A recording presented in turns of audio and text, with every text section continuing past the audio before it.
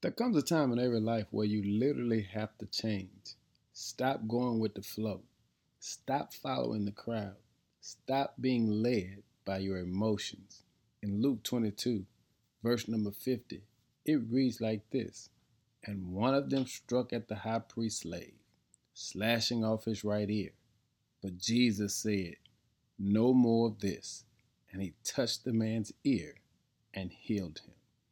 Jesus performs this miracle amid chaos while being betrayed by one of his best friends and with a man wanting to arrest him.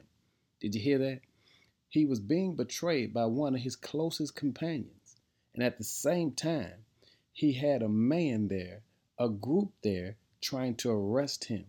And even in the midst of that, Jesus understood the need for change.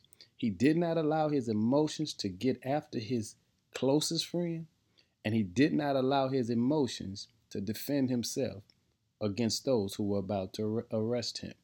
Talk about performing under pressure. He heals the servant's ear that one of his followers cut off. His disciples heard his teachings, saw the miracles he performed, and knew his message: love your enemies. Yet their immediate response was an eye for an eye. And Jesus shuts all that down. He literally says, No more of this. We're not acting this way. That's not how we conduct ourselves. That's not how I told you to live or respond to adversity. Hey, family, do you remember the last time you responded to adversity? Found yourself in the midst of chaos? Did you respond like Jesus, or did you get caught up in the moment? Did your flesh take over? Your emotions take over? Did you follow the crowd? Look at what Jesus does. He heals the ear of a man who showed up to arrest him, and he disciplines the soldier who is there to protect him. Family, sometimes you got to understand change is necessary.